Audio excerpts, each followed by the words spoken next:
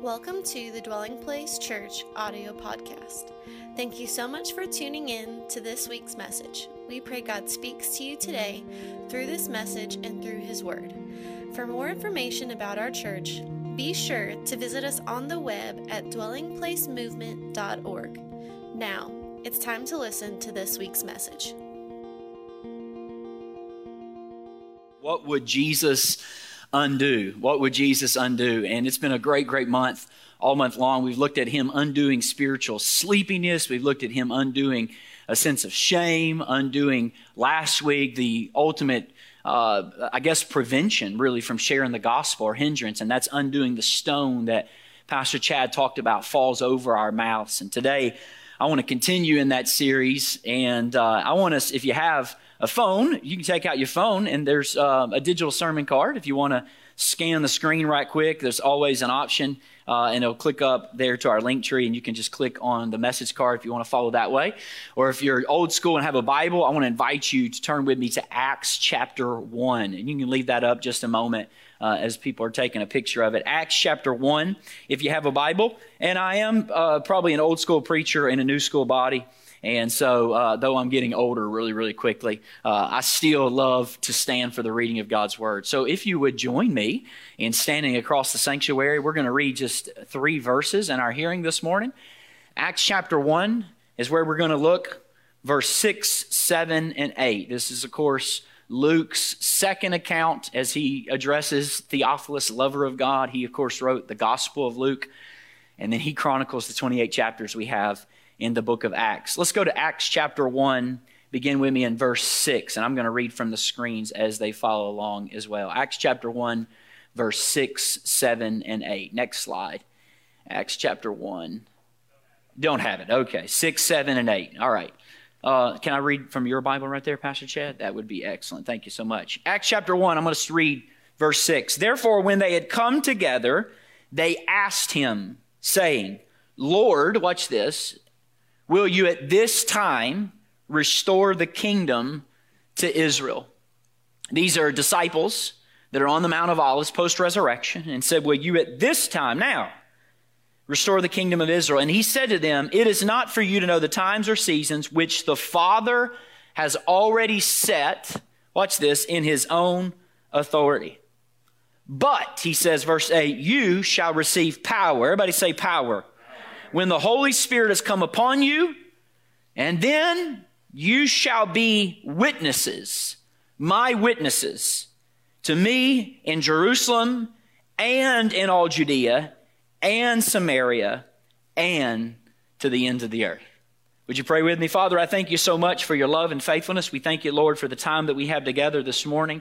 We pray, Holy Spirit, you would seize and apprehend our attention and our heart, our mind's attention, our heart's affection on you, on due north gospel. And that, God, today we would hear you, Holy Spirit, speak. Each person would hear you speak to them, a desire, the intention, the calling, the true story that you've invited us into. Lord, we thank you and we praise you for this. In Jesus' name. And everybody said? Amen. You may be seated. I just want to take the opportunity this morning to walk through this passage. Acts chapter 1, verse 6, 7, and 8. I've told you before, I went to Israel a few years back, and it was a profoundly impactful experience for me. It was not just profoundly impactful because I visited the Holy Land, but it was profoundly impactful because I was there in 2015 on Pentecost Sunday weekend. And in Pentecost Sunday, there was about 70 nations, Spirit-filled believers from around the world in Jerusalem at one time. And so it was close to a 2,000-year anniversary of which those first believers, right, were baptized in the Spirit and were sent to the ends of the earth. And I remember in my time in the Holy Land going back to see how Christianity left Jerusalem. And honestly, just how in the world did it leave Jerusalem and make it across the ocean and capture my heart, right, almost 2,000 years later? I come back, and of course, our church is, planted or replanted, relaunched, and several years into it, we had been having all-night prayers. And I think it was our 5th all-night prayer at Dwelling Place Church, and God really put it on my heart in that season to begin to pray that we would have entrance into areas with the gospel. If you were, specifically unreached areas, if you were with us we took almost 2 years worth of all-night prayers, and we gave distinct sessions to praying alongside the Joshua Project for unreached people groups. And if you know anything about unreached people groups, there are about essentially 61% of people that live in the 1040 window, which comprises of 3 areas: Northern Africa, the Middle East, and parts of Asia. It's between 10 degrees north latitude and 40 degrees north latitude. And 61% of these belong to unreached people groups. And so this is where these are closed countries, meaning it's not possible, or legal, I should say, to be able to preach the gospel. And so we started praying. If you remember this, we started engaging. Well, several months ago, God started igniting my heart to pray for such again. Lord, we know the prophetic words that have been spoken over our church at Dwelling Place. We're not just one church here in Woodstock, but we are and believing God for a church planting movement, not just in the States, but around the world. And so I've almost begun to remind God, I don't know, just this holy sense of responsibility, ambition ignited in my heart. And so a couple weeks later, a person from Pakistan reaches out to me. And this is really fascinating. I don't know all the ins and outs of what God's going to do, but I want to give you just a snippet. They reached out to me, and to this day, we still cannot figure out who gave this evangelist my name. We don't know. Somebody gave the name. She's trying to track down how it happened, how it transpired. But I started doing meetings with a lady named Evangelist Purwa. She's truly an evangelist, a missionary. She is Pakistani herself, and her brother. They've known the Lord for about 6 years. And of course, in Pakistan, with Sharia law, you can murder Christians, right? So there's all kinds of persecution. And so I remember the first few meetings, she would just tell me of how many death threats she would receive. And she's not really interested in having major revival in the cities. She said Americans and Westerners come to the big cities of Pakistan and preach. And she said, I don't know why they want to. Most of the people there have already heard the gospel. I'm looking for Westerners and people who are disciples to come and share the gospel in places that people are not believers, right? We're heavy Muslim-dominated influence. Well, I got on the computer, and probably in, I guess, maybe the 3rd meeting, I'm interacting with her, and I began to feel the love of God for these people. This is not an ignition of my own heart. This is a work of God's Spirit. The love of God just began to ignite in my heart. And because we have this barrier, she's very well educated, I didn't really know what to say other than I just tried to ask them, hey, what should we do? How can we partner with you? What can we do not only in prayer, but in partnership? And so over a long period of time, she scheduled a time for me to share the gospel with one of the villages. It's actually 23 villages coming together, in which they invite people in the evening, right before the time of Muslim call to prayer, and they feed them, and they gather in a courtyard, and then they share the gospel. And so we had worked with Skype to make sure, all of that would work, and I had prepared, and I was praying and asking God, Lord, help me craft the message so it's very memorable. Most of them can't read. They're uneducated.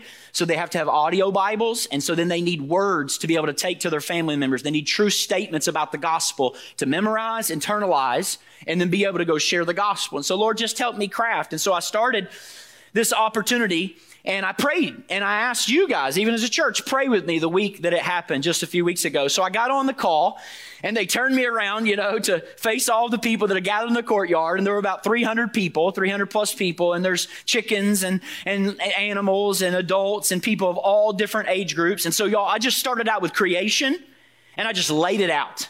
I started with the fall of mankind in Genesis 2 and Genesis 3. And then I went to the covenant. And then I said, okay, this is covenant with Abraham and the covenant with the people of God. And then I went to the prophets. And then I got to John chapter 1, which is my main text, the calling of Peter by Jesus Christ, being changed his name from Simon to Petros. And I noticed as I was speaking that the people on the front began to perk up when I told them that Jesus Christ knew exactly who they were. I told them that Jesus Christ knew exactly who Peter was when he met them, and I told them the same. And as I finished telling the story of Jesus and his establishment of righteousness, I just asked the question to the people gathered. I said, with, of course, translator, is there anything that would keep you from surrendering your lives to Jesus Christ today? And of course, at that moment, the translator turned around and said, yes, there's lots. It would change their entire way of life. They'd have to give up everything. They're Muslims. They're in Muslim-dominated area. And as soon as he said that, the Holy Spirit quickened me, and I said, yes, that's exactly right. You're tracking with me. You understand now the weight of what we just shared.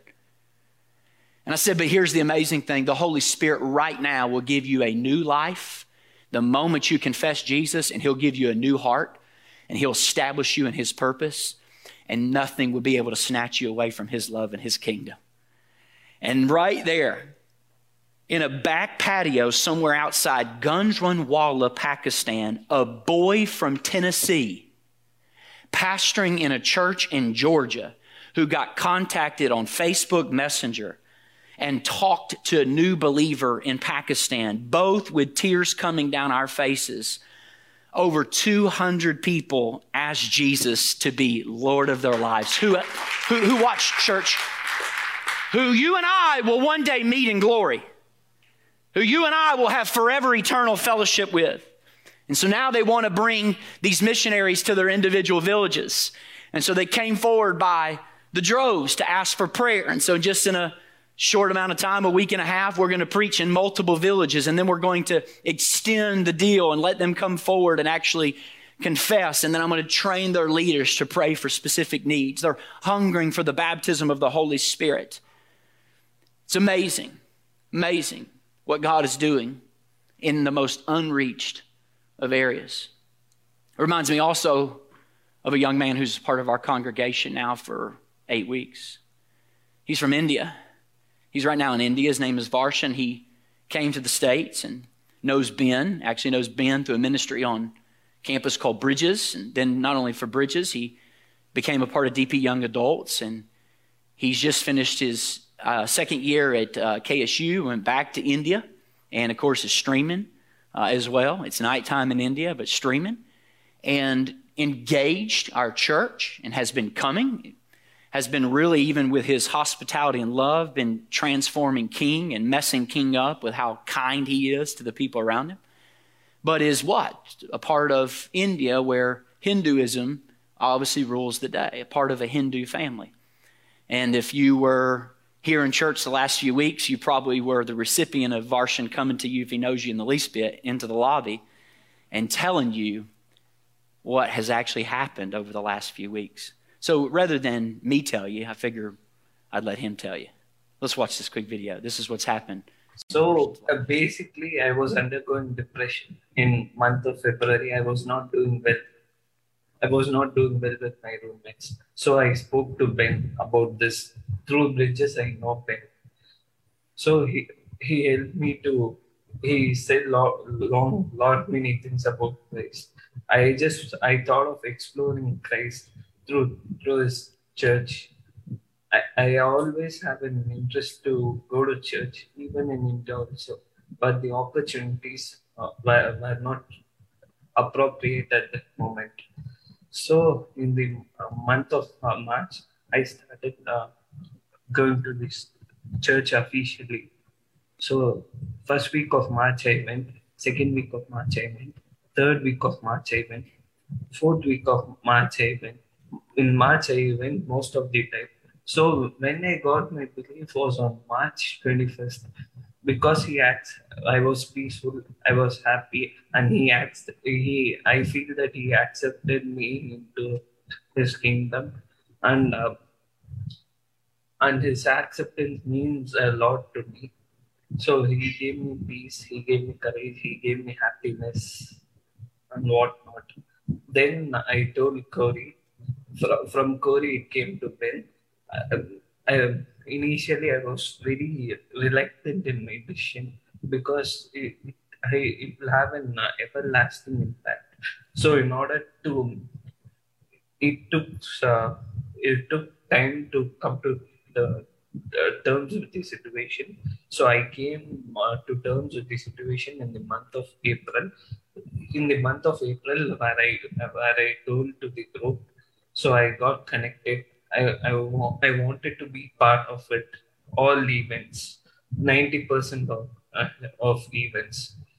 This is how I came to encounter Christ and DP Young Adults. It's a beautiful journey for me with you all and with Christ especially.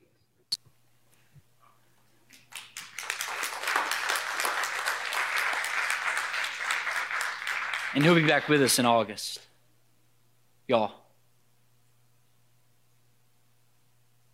I am mesmerized and struck by the fact of how serious God is about saving men and women around the world.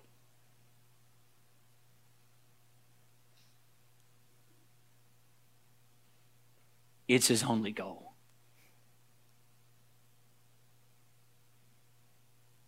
It is his objective. It is the desire of God.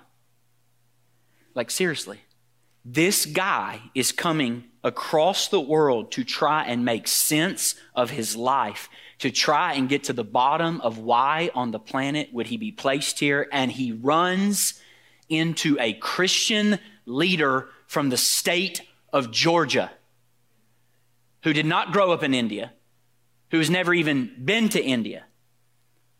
And he comes to know Christ. I think maybe the reason the Pakistani people are messing me up and Varshan's story strikes me is because I was Varshan at some point.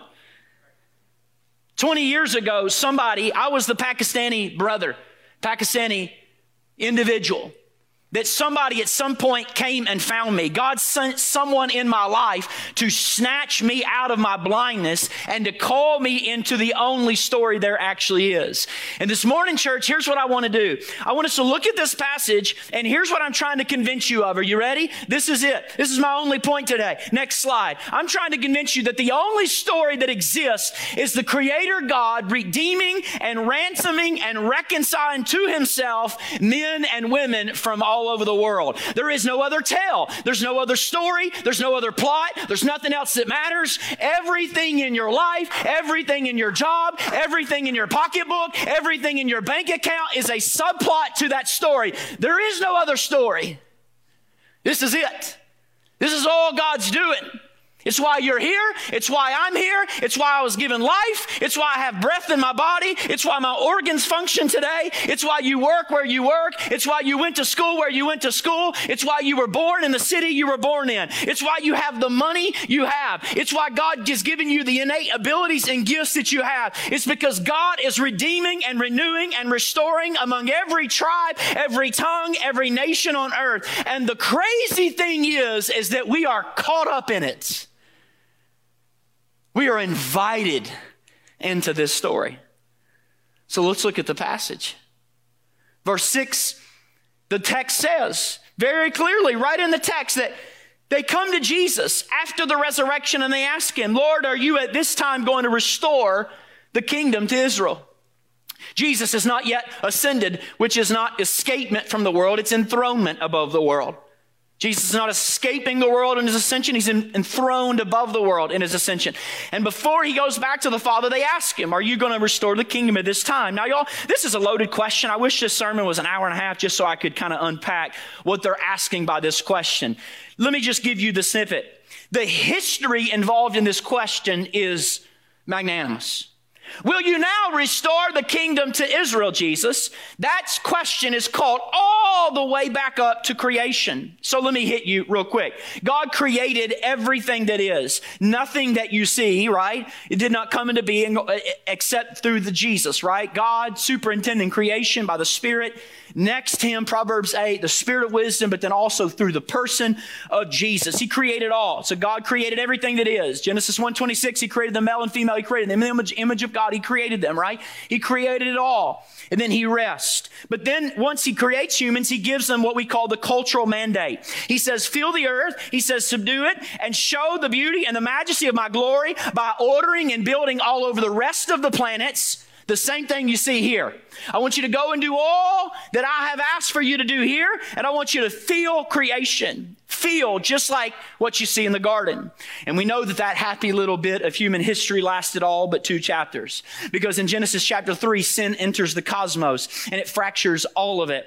At that moment, human depravity begins to spin out of control. It gets so dark, and it gets so violent and so perverse, and 4 chapters later that God says, I'm starting again. He floods the whole earth. He floods the earth in Genesis 6. He now says, I'm going to create a new covenant. I'm not going to do that again. It's a rainbow in the sky. That leads us to Abram, you know, Father Abraham with many sons, and many sons had Father Abraham, and I'm one of them. And you are, I got like 2 church kids in here. The rest of you are like, who in the world? What are you talking about? God comes to Abram in Genesis chapter 12, and this is what he says. I will make of you a great nation, Abram. I will bless you and make your name great, that you will be a blessing. Watch this. I will bless those who bless you, and him who dishonors you I will curse. And through you and in you, all of the families, ethnos, of the world will be blessed, Abram. He re-ups that covenant in Genesis 19, and he says the same thing. Your descendants will be more numerous than the stars in the sky and the sand on the seashore. And he says in the entire earth, in all of the nations and all of the peoples and all of the ethnos will be blessed through this line. Well, we can just follow the story of Abraham. You go from Abraham, and then you have Isaac, and then you have Jacob, and then you have the people of Israel, Israel that are in Egypt, the people of God. And they grow so mighty that the Egyptians begin to hate them, and so they enslave them. So what does God do? He raises up a deliverer from his own called Moses, and he delivers them out of slavery. And then watch this, church, we start to see God's plan take shape. You remember when we see God's plan take shape? Exodus 19 verse 16. They're brought out of captivity, and what does God say to them?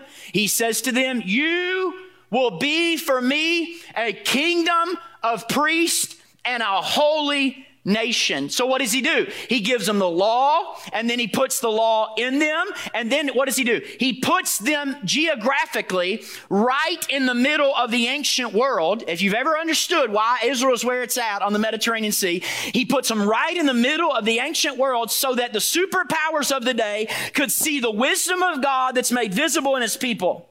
But like now, his people are pretty bad at staying true to him. So the whole rest of the Old Testament is this just the story of God's faithfulness to faithless people. It's just the story of God's faithfulness. Then we have David. We have the rise of David, or the Davidic code is made. And you have a king. And in Hebrew, the word, literally the word from word form would have been literally Messiah. And God says you have a king that establishes light. So what happens in the Davidic monarchy? The nations begin to see that Israel has become a superpower in herself. And the people of God are actually in a good rhythm. They're submitting to God. There is human flourishing on display. And God is trying to get the nations of the earth to see that he will cause humans to flourish when you surrender to him. He's trying to communicate to the rest of the world. Yes, he's exclusive in the Old Testament, but he's exclusive for the sake of being inclusive for the whole rest of the Bible. And so he pulls Israel to himself, and he exclusively shines his light through Israel, and there's human flourishing. And 500 times in the Old Testament, y'all, 500 times in your 39 books do we see the words, the nations will be gathered to Jerusalem. The nations will come see the Holy Hill. The nations will come to Zion. The question that the disciples are asking in Acts 1:6 is a perfectly valid question. Are you going to bring in all the Jews, the people of God at this time? You've gotten up from the grave. This is the place of worship. Are you going to now cause the nations of the earth to see you, Jesus, to worship you? They're drawn to the hill of the Lord. And the idea that what God is up to is actually global is ingrained throughout the whole Testament. It is amazing to me how many theologians dismiss that today.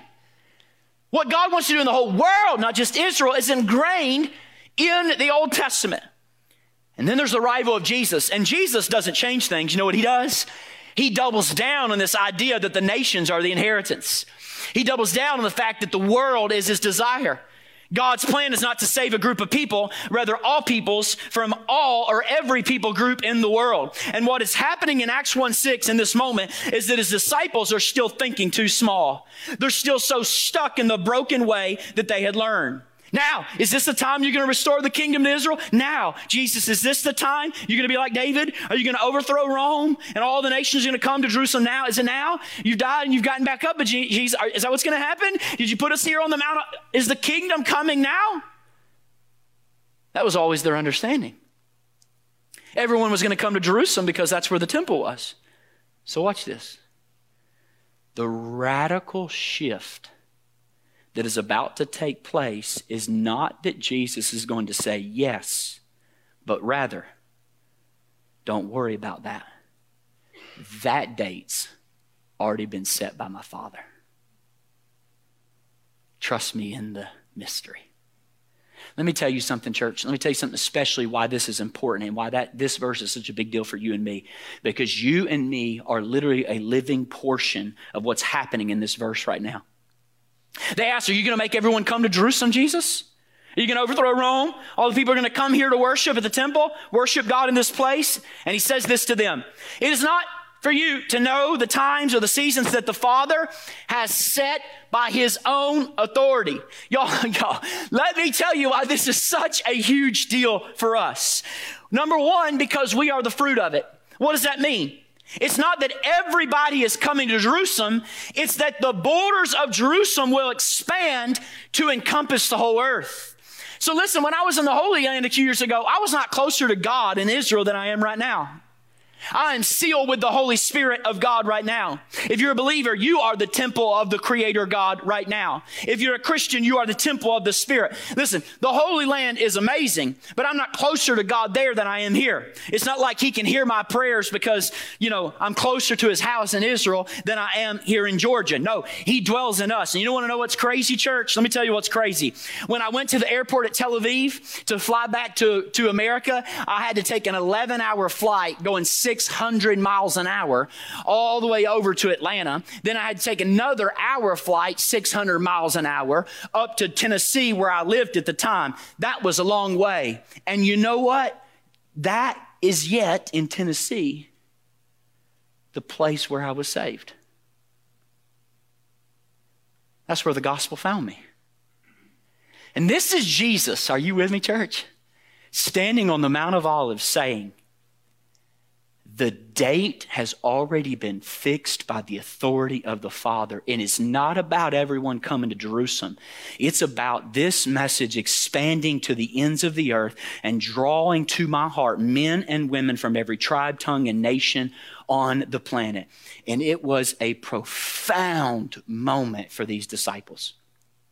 Jesus was saying, it's not what you think. It's bigger than you think.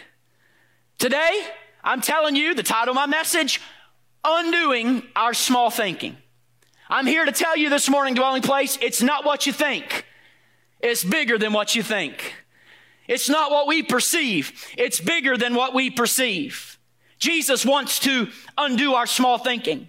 This is the only story. This is the gospel story. The going out, the transforming, the rescuing, the pulling to the heart of God, people from every tribe, tongue, and nation on earth. So they say, hey, Jesus, is now the time? Y'all, can I just say for a minute, I get the question. Like, I'm not beating them up. I get the question. I look around at the brokenness of the world. I'm like, do you want to go ahead and just establish your kingdom now, Jesus? Can we just go ahead and get that thing set up now? Let's just go and get it now. Like, I'm a pastor, y'all. I see the hurt, the loss, the pain. There's never not hurt, pain, brokenness, loss, death, sickness, ever. Did you know I've been pastoring 20 years? Never have I had 1 week, 7 days where people were like, oh, nobody's sick this week. Nobody's hurting. Nobody died. Totally cool. Everybody's flourishing. I can't go a day. I get the question. Go ahead and set up the kingdom now. It's the fallenness of the world you and I live. I get it. Can the kingdom just come now, Jesus? It's that whole idea of like Maranatha. Come, Lord Jesus, come quickly. Church, I get this question. But he says it's fixed by the authority of God. Therefore, it cannot fail. It's already been set. And it cannot fail. And this is one of the things I'm trying to convince you of. You ready? Next slide. Investing in the rapidly expanding kingdom of God in every direction on the planet is the most guaranteed ROI you'll ever invest in. It's the most guaranteed return of investment you'll ever invest in. The money, the energy, the gifts, the abilities that we pour into this mission is a guaranteed eternal global ROI that nothing else on this earth can actually pay back. It's just bigger than you and I can fathom. We have to have Jesus undo our small thinking. We have to get him outside of our little own scope and neighborhood to what he really wants to do. And this message, it's spreading, and it will rapidly spread, Jesus said, in all directions. Hey, guess what, church? 2.3 billion of us on the planet today. 2.3 billion Christians. Like, y'all, I get jazzed about this stuff. Can I be honest with you? Like, I have worshiped with men and women in southern Mozambique, the capital. Many of you, I'm looking at faces who worship with us in southern Mozambique. I'll show you a couple pictures. Southern Mozambique, in a place called Gumbane, a community. Next slide. This is a place, other individuals who know the name of Jesus. I'm going to show you a quick video because they don't have the Puritan-like Western inhibitions we have when we worship. None of that's there, right? When they worship, it's a whole nother ball game. I'll show you a quick video of what it's like.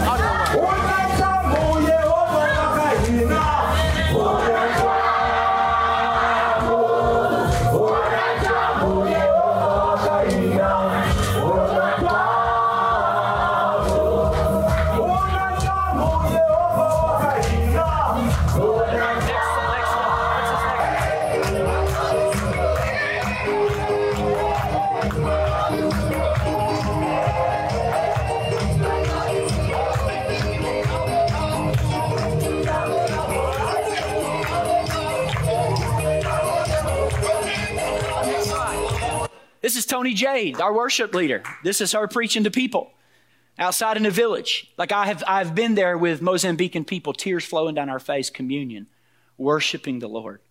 Word of God preached. I've danced, y'all. There's actually a video. I'm not going to show it to you. You can go to YouTube. It's called Conagide. But I'm in front of 2,000 Brazilians, and they give me a little tribal instrument. I'll show you a picture. I won't show you the video, but this is a picture of me in the little tribal instrument. I did my best. I'm like dancing like, y'all, I ain't even good at praise dancing. And I was awesome. I'm going ballistic, right? The next slide. This is me and a bunch of youth leaders in Brasilia. This is here. I'll tell you never. I've stood on a stage inside of a place that Pastor Chad and Michelle had planted a church, which is an hour south of Manila. And in this area, I remember preaching on a Saturday morning, and I preached the gospel, and I asked for people to stand up who wanted to get born again, and there were over 1,000 people that stand up. And I said, well, let me make it really clear. I'm not asking for rededications. I'm talking about people who want to surrender to, and 1,000 people stand up. People giving their lives to Jesus Christ. I've been in a house church in Guatemala, right outside Guatemala City, and worshiped in a different language. I've been in an arena with in Jerusalem, downtown, right next to the upper room with over 70 nations, including a big conglomerate from China that are there. And they're all praying and asked to be praying in their own tongue, and some of them in glossolalia, or the tongue speech. I'm going to tell you, I'm going to show you just a quick snippet. You can just get an idea of what it was like being in Jerusalem with literally thousands of believers. Show that quick video of people from every tribe, tongue, nation, and language that are worshiping. Go ahead and show that video. It is frozen. We'll come back to it.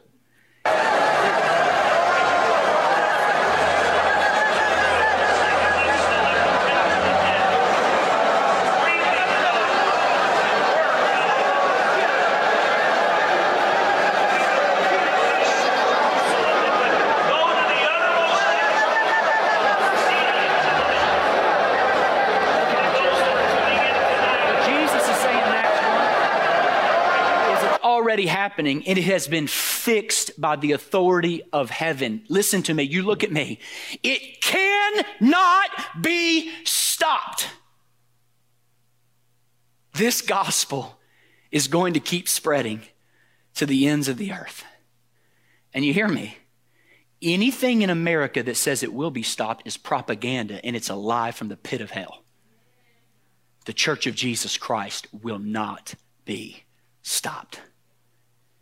Jesus says, I build my church. Y'all, there's a graveyard of empires. Did y'all pay attention last fall in Afghanistan? I'm not just talking about Afghanistan. There's a graveyard of empires around the world, y'all. And those empires for 2,000 years have sought to destroy us and eradicate the church from the earth. They're gone. The church is still here. The empires have passed. The Church of Jesus Christ continues to grow. It cannot be stopped, and I'm telling you, it's bigger than you think. It's not just what you think, it's bigger than you think. And then he says to them, and this is what's amazing. Look at the next line. He says, you will receive power when the Holy Spirit comes on you. In other words, you don't need to worry about when the kingdom's fully visible. That's fixed by the authority of my Father. Just trust me in the mystery, Craig. Now, you're going to receive power, what? When the Holy Spirit comes on you. Now, it's important for us to talk about this. No need to get squirmy or flinch when we talk about the person of the Holy Spirit. I think there are two things in view here. Number one, when we are converted and become Christ followers, we receive the Holy Spirit. We are born again by the Holy Spirit. We are regenerated by the Spirit of God. Listen to me. The Holy Spirit baptizes us into the person of Jesus. We then walk to water, and a believer baptizes us in water.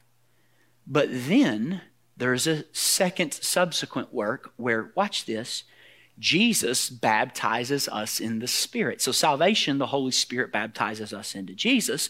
In Spirit baptism, Jesus baptizes us in the Spirit. And what happens is the Holy Spirit comes and seals us with the promise. And then watch this, you ready? Then over the rest of your life, the volume of the Spirit's power can be turned up according to the Spirit's desire, or it can be turned down because of our own foolishness. Listen, look at me. If your eyes have ever opened to the fact that Jesus is beautiful and that you're a sinner and you need grace, that is the Holy Spirit coming on you in power. That's the Holy Spirit convincing you of righteousness and judgment. Like, y'all, what in our cultural moment in America will let you admit you're a sinner right now? No, you're not. It was your parents' fault. It was your coworker's fault. It was somebody else's fault. I mean, it was their fault. It was your spouse's fault. It's always everybody else's fault. It's only by the power of the Holy Spirit that convicts you of sin. To be convinced that I have fallen short of the glory of God, that is the power of the Holy Spirit. Y'all, to love Jesus, it takes the power of the Holy Spirit. Did you know this? To love him, not to just know facts about him. Like, I love him. Do you love him? Like, I'm talking about the person of Christ. Jesus is not like Abraham Lincoln and some historical figure that I know about. Like, I love Jesus. That was the Holy Spirit that did that in my heart. Before I was 17, the Holy Spirit grabbed a hold of me, and I still can't get over it. He grabbed such a hold of me 20-something years ago, and he's never let me process it fully. I still can't get my heart beyond that. That's the Holy Spirit. Jesus said the power of the Holy Spirit will come upon you. He's going to descend on you. That's the power of the Holy Spirit. I want to follow him in righteousness. Do you want to follow him in righteousness? That's the power of the Holy Spirit. Do you want to serve God faithfully to the end of your life? That's the power of the Holy Spirit. And then, church, there are those moments when I'm in a conversation, or I'm preparing a sermon, or I'm sitting down with a friend, or I'm praying for somebody at an altar, and all of a sudden, that power begins to be more pronounced than it normally is. You know, the volume goes up. Like, you ever been there before? You know what I'm talking about? You're in the middle of a conversation, and spiritual conversation that you did not plan for that day, and you're like, whoa, daggum, this is good. Like, where in the world did it come from? Shoot, I didn't even know I knew that. Hope it's true, you know. We'll check the Bible. No, it is true. Look, you're in school, and somebody catches you off guard, and the volume instantly goes to max. Let me tell you something, church. Listen to me. You already knew it. You had heard it. You had read it. It was in there. But the Holy Spirit came and caught it on fire in that moment. You receive power when the Holy Spirit. You all of a sudden get more courageous when you've really been lacking bravery. You ever done that? You ever been in a moment where it's time to witness, and all of a sudden the overwhelming courage comes? Power of the Holy Spirit. This is the dial being turned up, and that anointing of the Holy Spirit breaking loose. He says you receive power when the Holy Spirit comes upon you. Now listen, y'all. Next slide. This is both internal power and external power. It's internal power to love Jesus and to hate sin, and it's external power to reveal the power of God in your life and around your surroundings. So it's power inwardly to love Jesus and fight against your sin, and it's power externally in order to empower you to be a witness. Acts 1:8 tells us it's about empowering you to be a witness for Jesus. A witness for Jesus. What's amazing to me is that when you get empowered by the Holy Spirit, you know what's the first thing that will happen? You will be empowered to testify. The Holy Spirit does a lot of things in Luke and Acts, but the main thing he does is he fills people to open their mouth. He fills people to share the gospel. In fact, anytime you see someone filled with the Spirit in the book of Acts, they proclaim the word of God to others. Can I say it like this? Next slide. Filling of the Spirit here produces the words of God here. When the feeling of the Spirit happens here, the words of God will flow here. That's why it's speech or tongue speech is evidence of what's happening here. When we have something happen here, it flows out of here. Luke 1:15, John the Baptist being filled with the Spirit proclaims the coming of the Lord. Luke 1:41, Elizabeth being filled with the Spirit proclaimed blessing over Mary. Luke 1:67, Zechariah filled with the Spirit prophesied about the glory of Jesus. Acts 2 and 4, the Holy Spirit fills the apostles. They declare God in multiple languages. Acts 4 and 8, Peter's filled with the Spirit and preaches to the people. Acts 4 and 31, the disciples are filled with the Spirit and they speak the word of God boldly. Acts 9 and 20, Paul is filled with the Spirit and he immediately begins to speak in the synagogues. Listen to me. Do you regularly proclaim God's word to others? Are you filled with the Spirit? Are the feeling of the Spirit here working its way out in your lips here, declaring and testifying to who Jesus is? Now, I want to give you just a real short snippet, if I can, of what's actually different here. Because next slide, the Holy Spirit had, of course, performed an Old Testament ministry, but his work now is introducing three completely new elements. Let me tell you the new elements that are involved in the receiving of the Spirit in the New Testament. First of all, it was to be universal. Prior to this point in Acts 1 and Acts 2, the coming of the Holy Spirit had always confined his work to the nation of Israel. There is no record in the entire Old Testament, right, where he falls upon the Greeks or the Romans or the Babylonians. But now he's coming to bless all people everywhere, including men and women, sons and daughters, children. He tears open the whole wineskin. Here's number two. It was to be permanent. What do you mean permanent? In the Old Testament, when the Holy Spirit came upon people, he departed from them.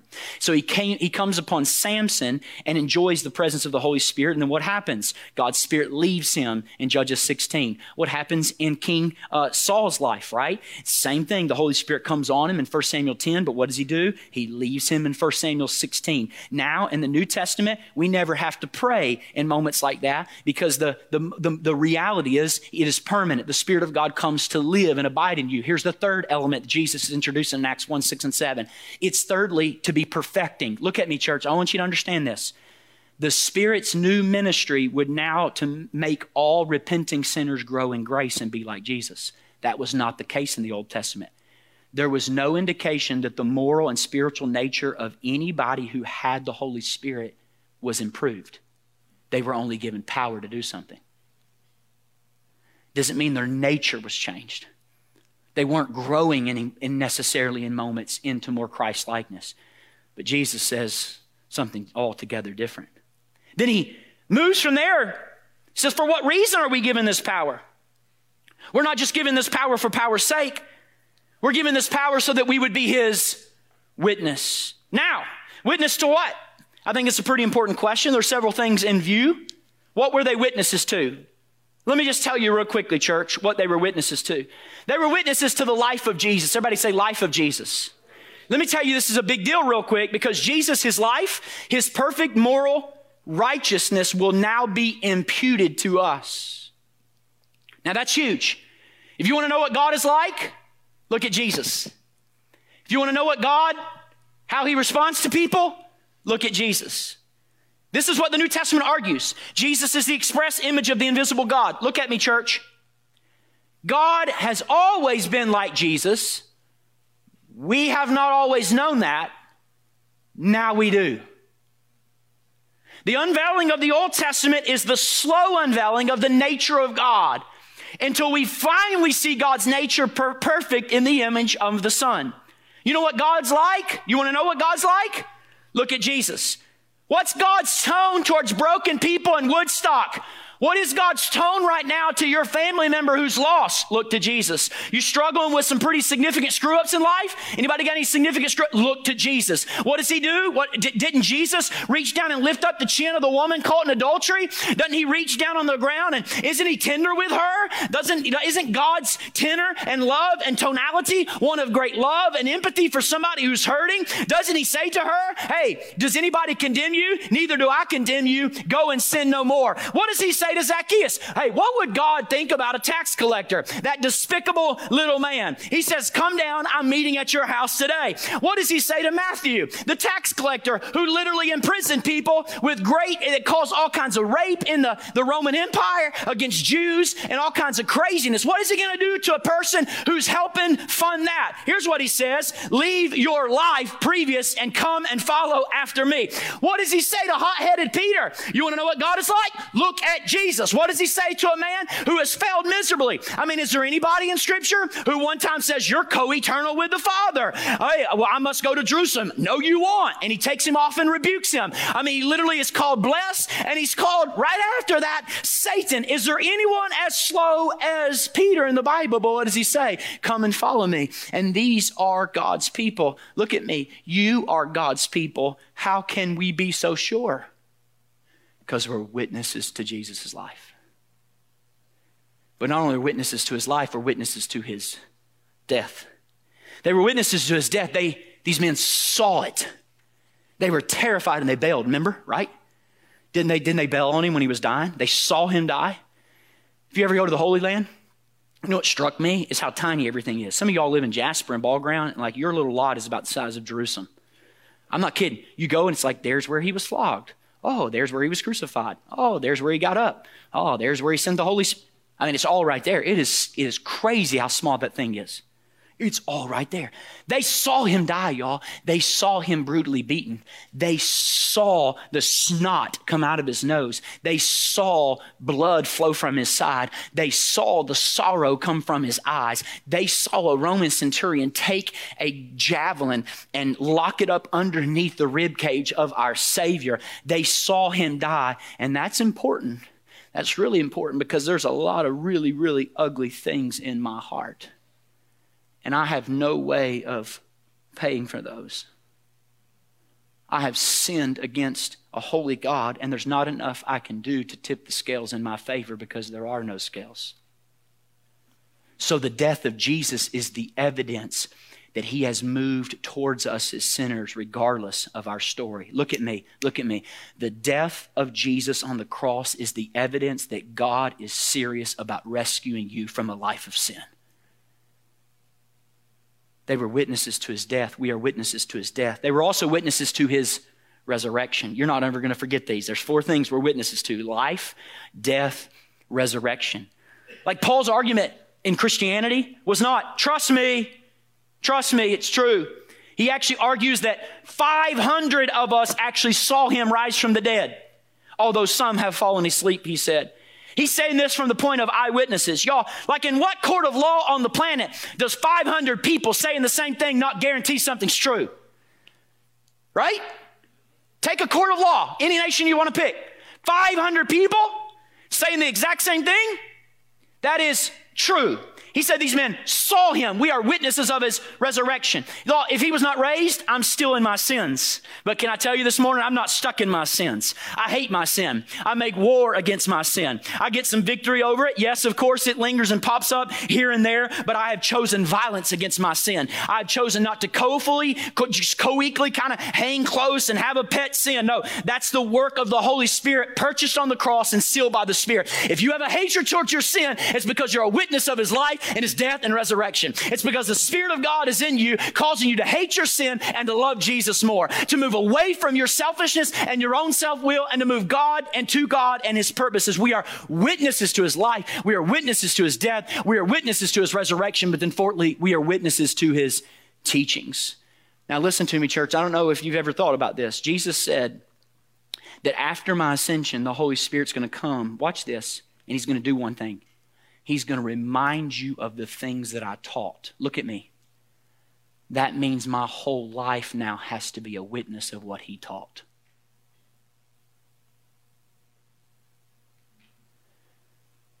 If the Holy Spirit came from the Father through the Son to remind me of what Jesus taught, what is my life a witness to? What he taught. What he communicated. What he preached. And that becomes what we're witnesses to. We are witnesses. Now here's the amazing thing. You ready? If you're a Christian in the room right now, you've experienced all these things already. You've experienced the life of Jesus. Next slide. In his imputed righteousness to you, he sent his life to you. When you accepted him, you received his life. You've experienced the death of Jesus in the death of your slavery to sin. When you were bound to sin, you have experienced, watch this, the resurrection of Jesus and the fullness of life that has been afforded to you by the sealing of the Holy Spirit. And then where do you have the teachings of Jesus? Right there in the Bible that's sitting in your lap. And these teachings have been embraced and enjoyed and rejoiced in by the people of God. We are witnesses to his life, his death, his resurrection, and his teachings. Now, with that said, where exactly are we going to be these witnesses? Well, I'm glad you asked, because that's the last part of this passage. Where will we be these witnesses? Notice what he says. Here's the first one. You will be my witnesses in Jerusalem. Y'all, this is not saying we must board a plane and head to Jerusalem. Unless you're called to be there, and there are Christians, Messianic Christians that are ministering there and planting churches and disciple making in remarkable ways in one of the most unique parts of the world. He's talking to these men about where they live. He says, you're going to be my witnesses. When? Where you are. You're going to be my witnesses. Where? Where I've placed you, Jerusalem. So think of this as your neighborhood. Think of where you currently live. Where are you a witness? In your neighborhood.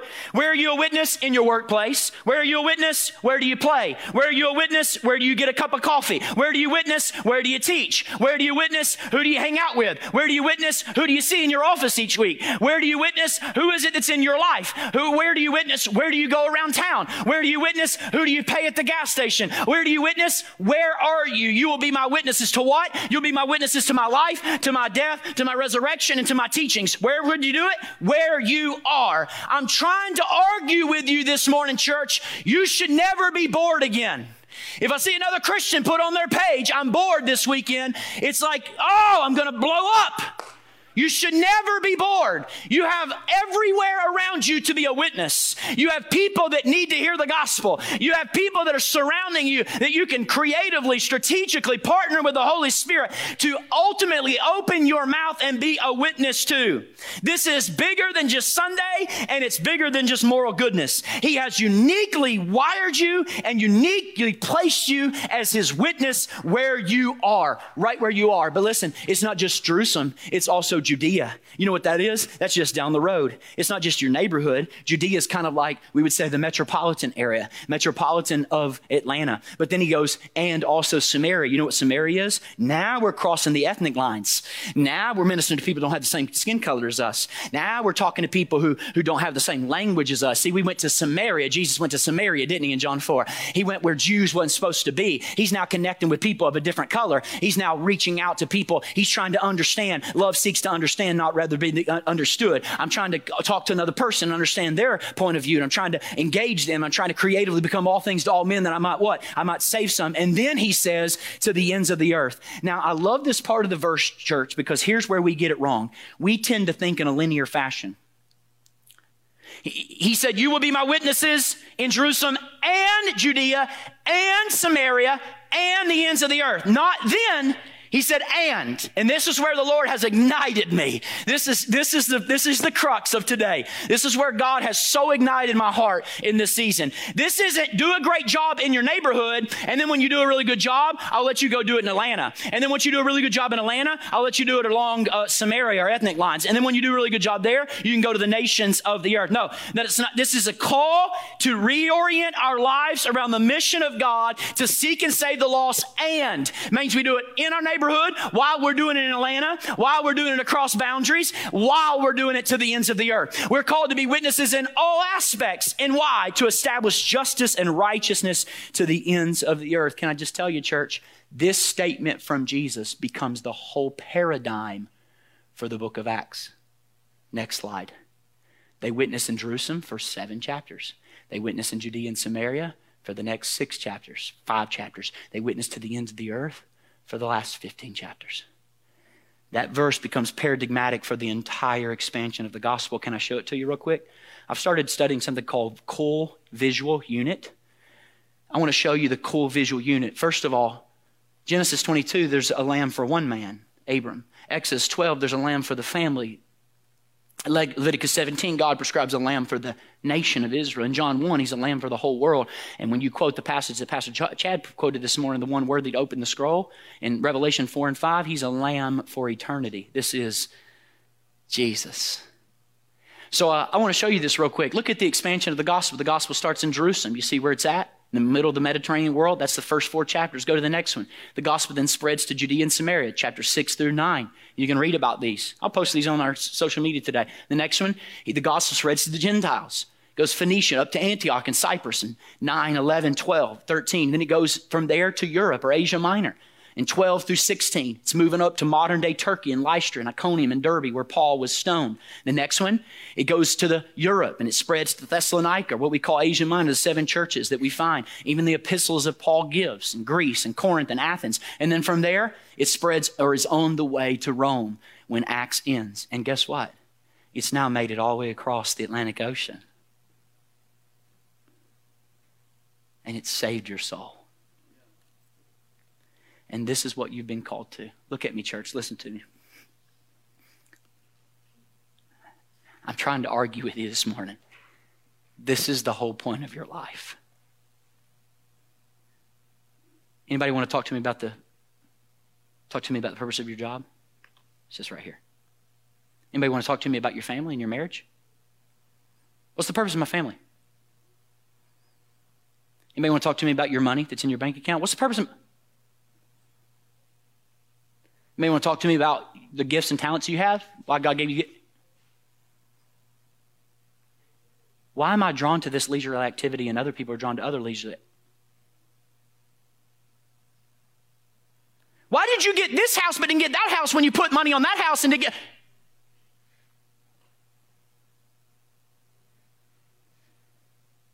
This is the only story there is. This is it. And the amazing thing is, you can deviate from the story, but even then you're still stuck in the story. And God will draw you back to Him. So what should we do? Let me just lay out a couple of things. Come on, band. If this is what God is up to, and the only story in the world, we can do 3 things. You ready? We can go, we can sin, or we can disobey. There's not really a third play. So we can go. Craig, you mean go overseas? No, here's where we start today. You go home today. You start to see your neighborhood as a place that God has placed you. Can I challenge some of you? Would some of you mind to prayerfully consider prayer walking your neighborhood as we move through this summer? Begin to prayer walk your neighborhood. You know what my wife asked me this week? Craig, what book can we do? Because I think we can get them in with a book. What book can we pick that's an entrance ramp of neighbors in our neighborhood and get them to start coming to our house? I'm going to talk to you more in the summer as we look forward to the purpose of connect groups and what connect groups are going to look like this fall.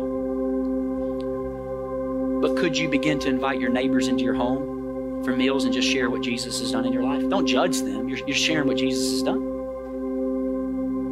Begin to develop meaningful relationships with the coworkers. It means you look at your exercise class or, I don't know, CrossFit, and you see it through the lens of, man, I've been placed here as a witness to the life, the death, the resurrection, and the teachings of Jesus. I think all of you should eventually get out of this country at some point and see what God's doing around the world. Listen, if you hadn't sung to Jesus in a language you don't understand yet, and in a style of worship that's strange for you, then I just think you hadn't seen the full scope of God's power and might yet. It's unbelievable. It is unbelievable. It's unbelievable.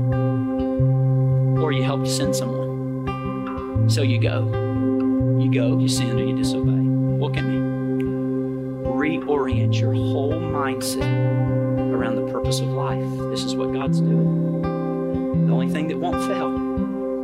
I want to look at you in confidence today. I'm going to tell you something. If you will invest in the ever-expanding kingdom of God, listen to me, it's the only thing I can look at you with right now, and I can tell you it will not fail, because it's the one thing the Father has already set by His own authority. It will not fail. Like, how privileged are we, y'all? Like, we're a long way from Jerusalem. I asked the Lord this week, I said, how did He get here? How did He get to Brian Arnold? Brian Arnold came to me on February 9, 2002 and invited me to his house on a Saturday night. And then he took me to church the next morning. How did it get to Brian Arnold? How did it get to Brian Arnold's parents? How did it get to Brian Arnold's grandparents? How did it get from there to there and that story and that family?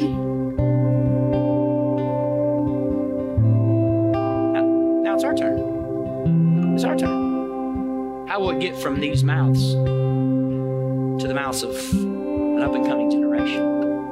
It'll get to these mouths because it'll come from our mouths. And it's just a long line of just everyday people being faithful witnesses where they are. Would you say this with me? Say, God, please undo my small thinking. Thank you so much for listening to this week's message. If you would like more information about our church, be sure to visit us on the web at dwellingplacemovement.org.